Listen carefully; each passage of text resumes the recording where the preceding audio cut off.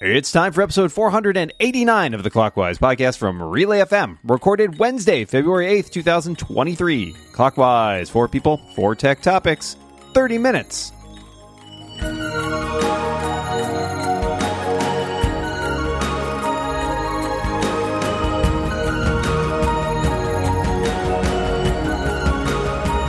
Welcome back to Clockwise, the tech podcast where we saw our shadows, so there's 6 more weeks of tech news, and then it's all over. My name is Dan Morin, and I am joined across the internet by my good friend, my pal, my dungeon buddy, because we once again play Dungeons & Dragons on the internet together. It is the one and only Micah Sargent. How are you doing today, Micah? I am doing great. My shadow was a little spooky, but I got past it. And I'm excited to say, yes, we've got at least 6 more weeks of tech news. Hopefully more, because I think we plan on going past 6 weeks, but we'll find out. The only thing I don't like about my shadow is it's always following me around. All right, well, this is, of course, the tech podcast where we invite 2 fantastic guests to talk about 4 tech topics. To my left this week, it is the co-host of many fine podcasts, including Analog right here at Relay FM, and another show you might have heard about called Accidental Tech Podcast, whatever. It's Casey Liss. Welcome back, Casey. Hello. The pleasure is, as always, all mine. And to my left is the co-host of Unsolicited, Fatties Talk Back, and Technically Queer podcasts, as well as Atlassian admin at Sonos. It is the rich and mellifluous tones of Brian Guffey. Welcome back, Brian. Thank you. So glad to be here, as always. All right, I'm going to kick it off. Microsoft is moving moving artificial intelligence into search. My question for you is more about the search end of this. Have you found that your search experience, is it still good? Have you changed anything about the way that you look for things on the internet these days? Casey, let's start with you. So several years ago, it might even be like a decade ago now, I stumbled upon or was told about DuckDuckGo, and I have been a religious DuckDuckGo user for a long time now. And I think that's in no small part because of their bang operators, so you can do a search in DuckDuckGo and you can either prefix or postfix, append, whatever. Anyway, I'm not an English person. That's why Dan's here. You can add at the end like !G, and it will automatically punch you to Google and do a Google search, or !A for Amazon, and so on and so forth. I do still quite like DuckDuckGo. It mostly works very, very well. I only have to fall back to Google occasionally. That being said, they're definitely doing more and more of the above-the-fold advertising, which I don't love, and it is reasonably relevant, which is nice, but it's also kind of in the way, which I don't love. So I am sticking with DuckDuckGo for now, but with all the things that are happening with Bing lately, I almost wonder if I should I should kick the tires over in that neck of the woods. I'm not sure. What are the rest of y'all doing? Well, so there's a company called Neeva, and Neeva is using AI for its search. And Leo Laporte turned me onto it, and I gave it a go. And I was supremely disappointed with how it returned some results, because it was pulling from some sources that were, let's just say, less than reputable. And given that, I kind of got turned off immediately by the idea of using AI as part of, at least AI to this level, as part of the search results. I do like how I can do a Google search and there are 3 or 4 kind of question boxes at the top that I can tap on to disclose information underneath. So if doing a search for answering a specific question, and then it suggests one of those, and I can go, oh yeah, that's actually what I'm looking for. I find the answer. I can click on the web page and see more about it. That is great. So if we can get more of that, love it. Brian, what are your thoughts?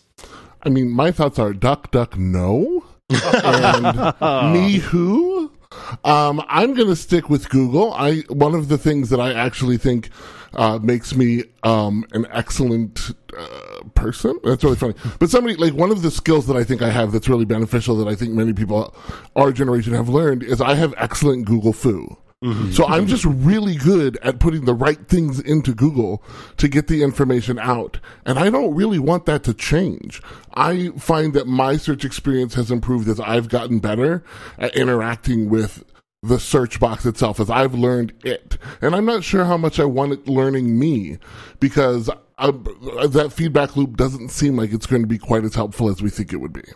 I've gotten more and more frustrated with Google, and I think with search overall, and I think for 2 reasons. One, there's kind of two distinct things that you want out of a search engine to my mind. One is I want the answer to this problem. I want to find a resource, or I'm looking for this specific thing. And AI is actually fairly good at that, I think, at like honing in on like this specific thing that you're, piece of information that you're looking for. It has its problems, as Micah pointed out, and I think, we're not all the way there yet, but that is its strength, is like, I need a canonical answer to this question. However, what search engines used to be better at, and I think I've honestly gotten really bad at now, is anything that is not currently topical, especially in the case of like news, because I will regularly go searching for things and think, oh, I heard something about this 2 years ago.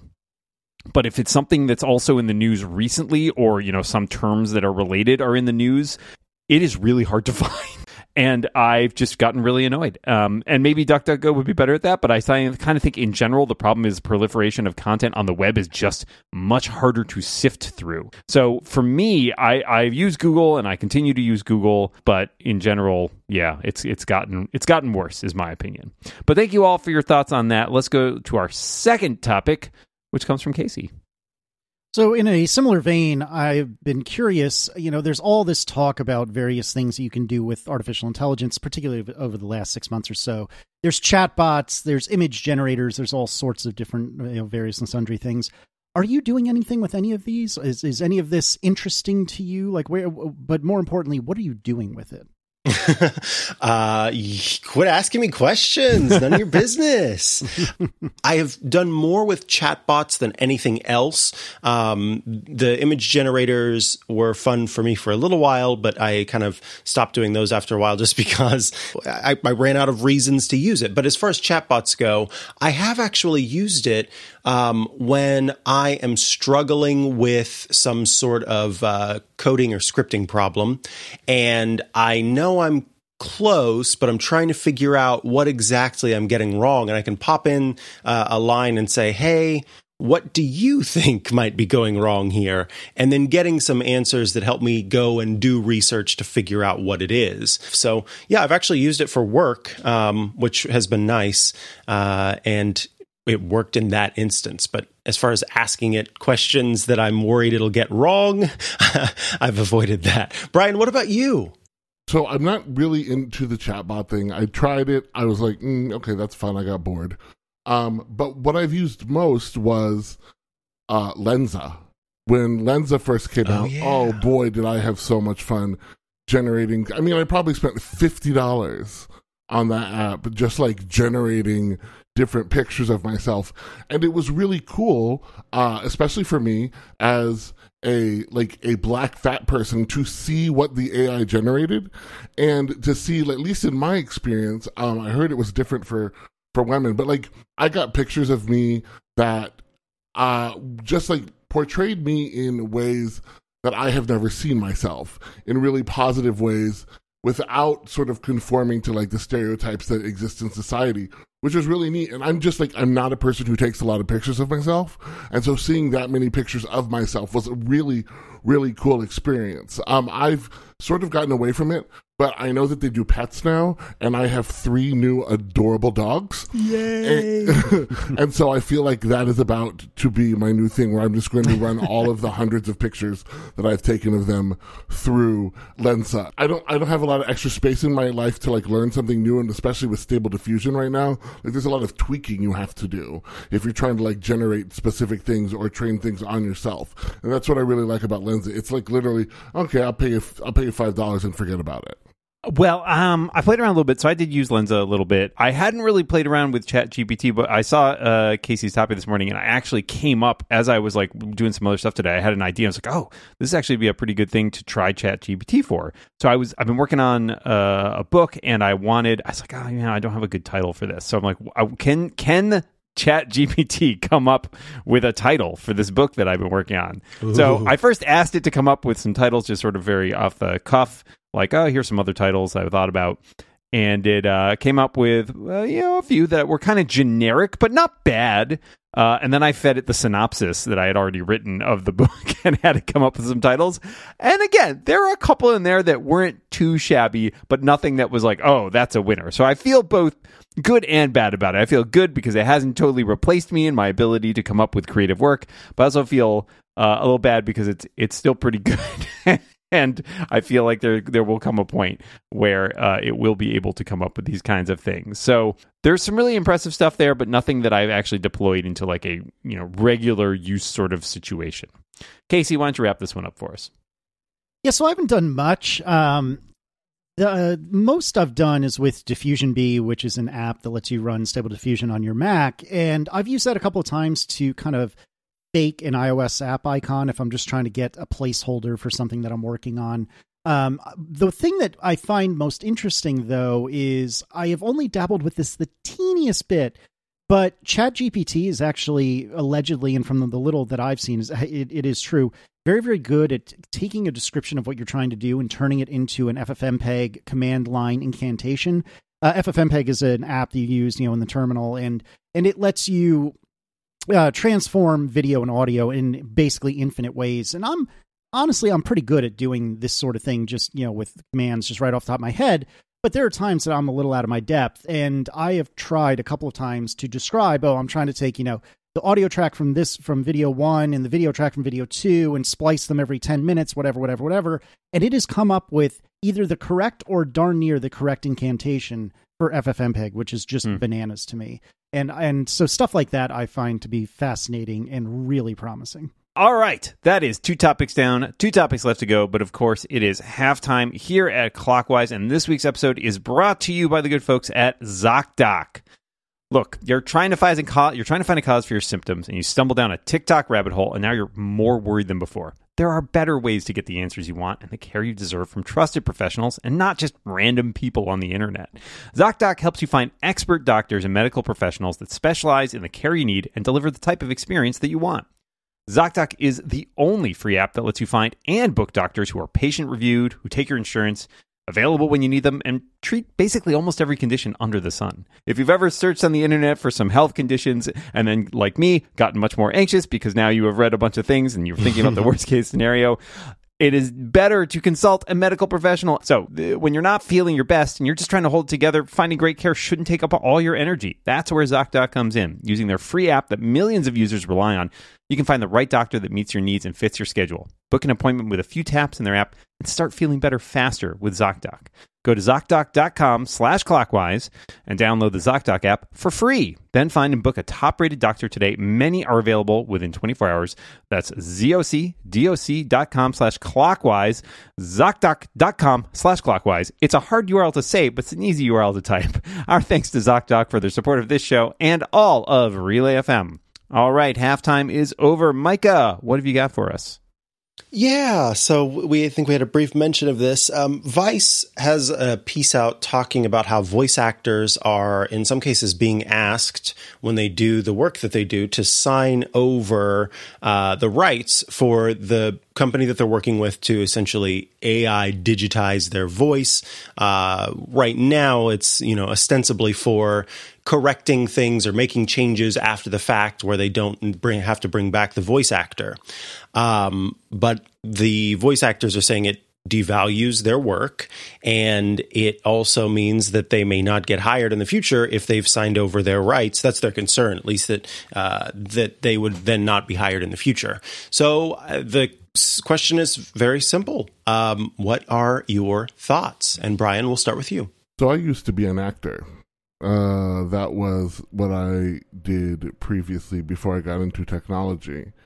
And don't sign anything that gives away your rights to things.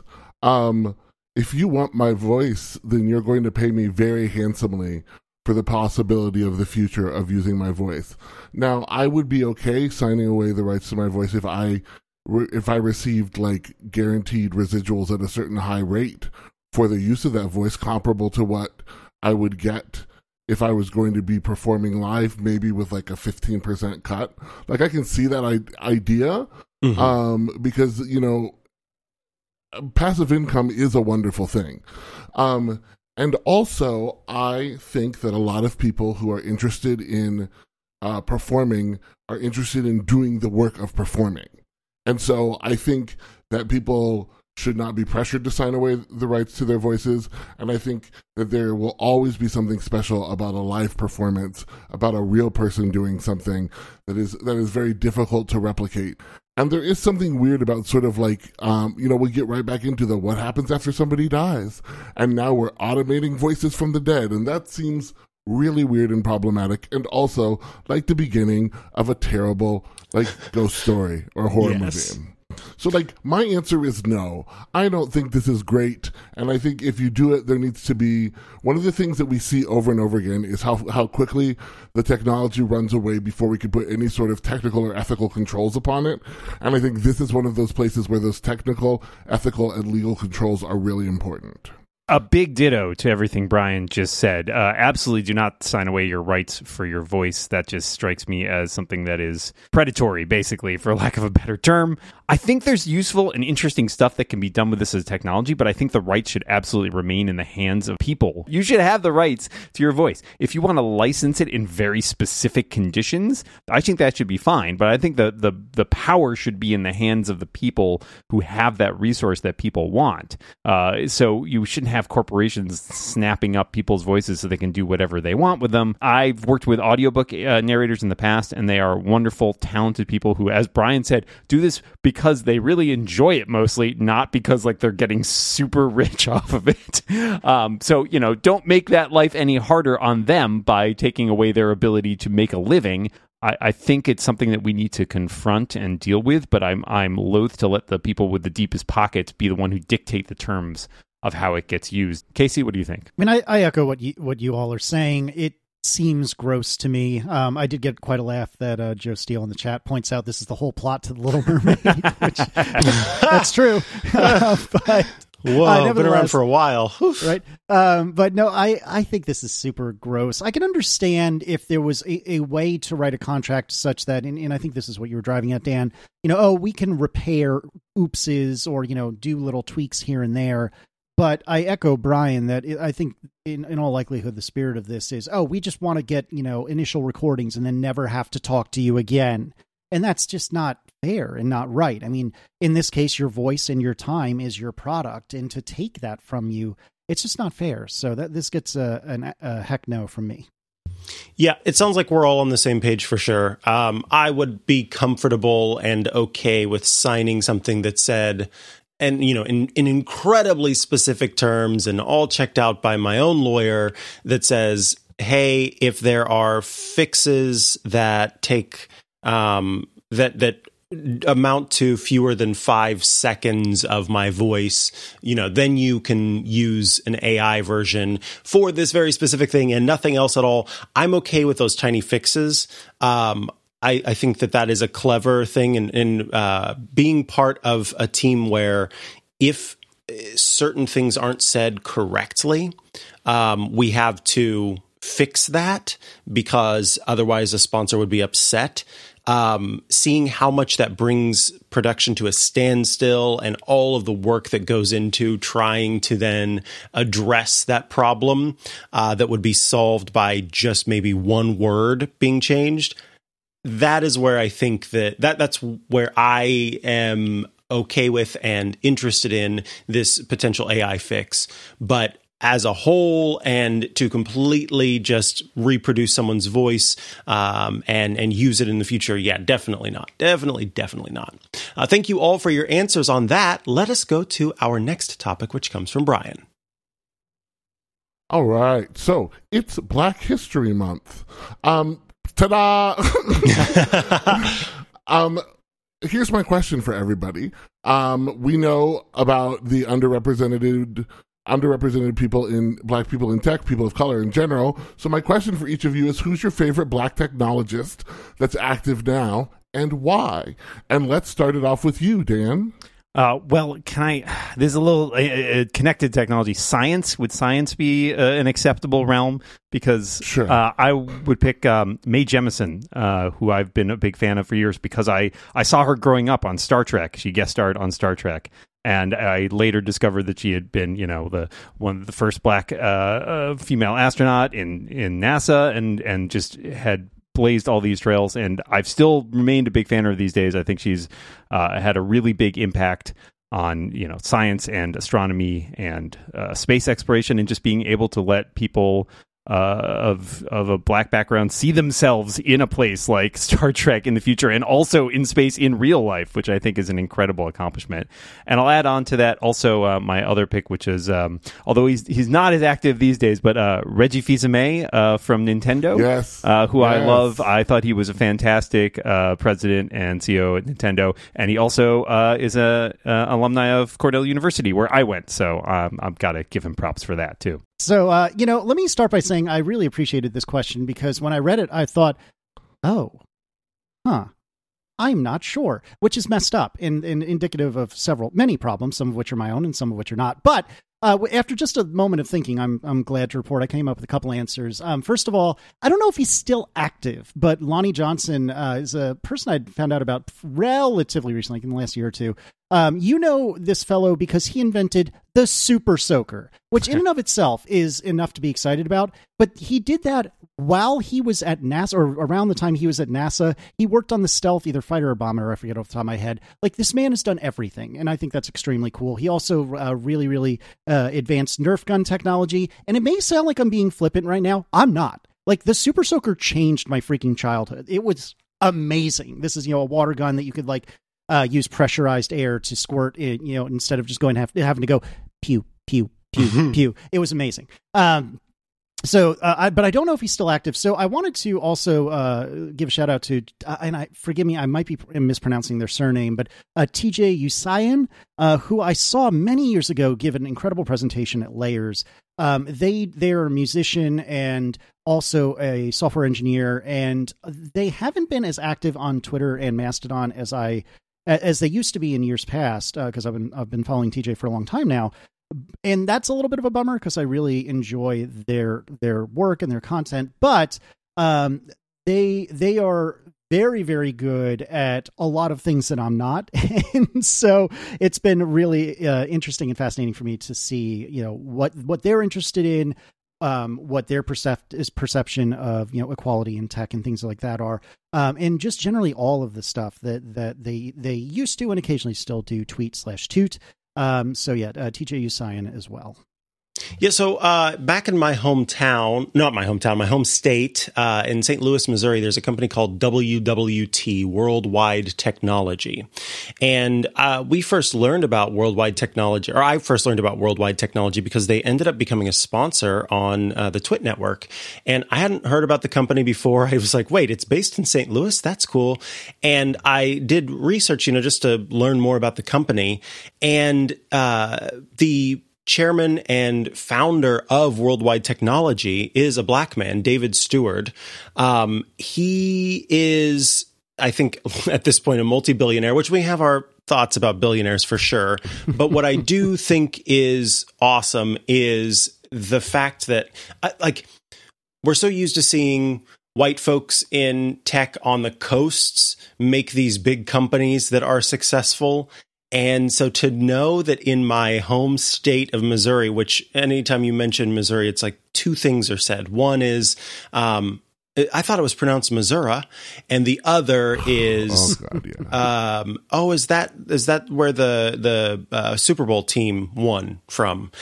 Some semblance of that. And so there's not a whole lot of thought thrown towards Missouri. So to know that David Steward was like, hey, this is what we're going to do, and it's going to be in St. Louis, it just makes me happy. Oh, and also, I forgot that education, he went to Central Missouri State University, which again, like a state university, to create this company that has earned him millions of dollars, I think is very impressive. So yeah, I gotta give a shout out to David Steward as far as living black folks in tech. All right, so I have three because I am a glutton. And we're going to start with two people that I have become connected with and friends with on Twitter. And the first one is Angie Jones. Angie is currently the global VP of Developer Relations for TBD, which is Block's business unit focused on decentralized technologies. I know Angie because Angie does like basically a Java 101 course and has been really supportive to me as I was trying to learn Java myself. So Angie is a really amazing Black woman who's out there as a master inventor and a teacher and an international keynote speaker, and she has done a ton of work on testing and test automation, and is just a really incredible person out there. Another person that I want to shout out is Jocelyn Harper, also known as Josie on Twitter or Java Witch, and she is the host of the Get Cute podcast, and has also written a book called A Software Engineer's Guide to Seniority, a guide to technical leadership, which recently just had its second printing.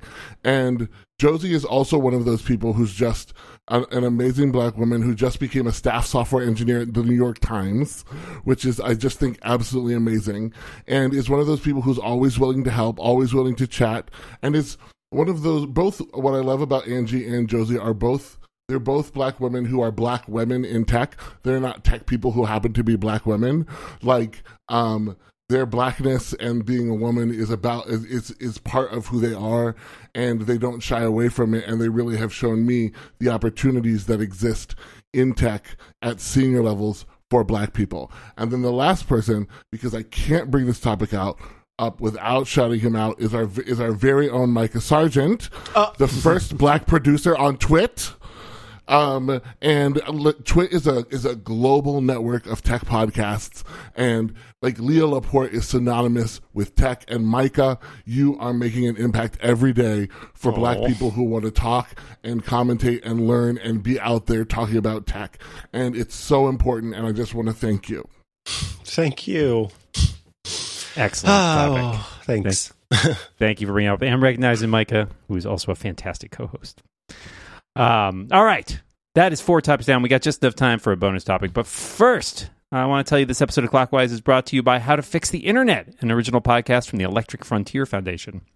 Look, sometimes it can feel like we're lurching towards a digital future that nobody wants, but it doesn't have to be that way. There are choices we can make to create an internet that makes a better future for all of us. Technologists and policymakers have real solutions to the problems facing our online world today, so we can build an internet that has all of the good things we want from tech with none of the creepy stuff. Your hosts are Cindy Cohn and Jason Kelly. Cindy is the executive director of the Electronic Frontier Foundation and has been in the trenches, the courtrooms, and the boardroom of tech activism for decades. Jason joins the show this season. He's a digital strategist and activist with EFF, where he focuses work on privacy, free speech, and surveillance.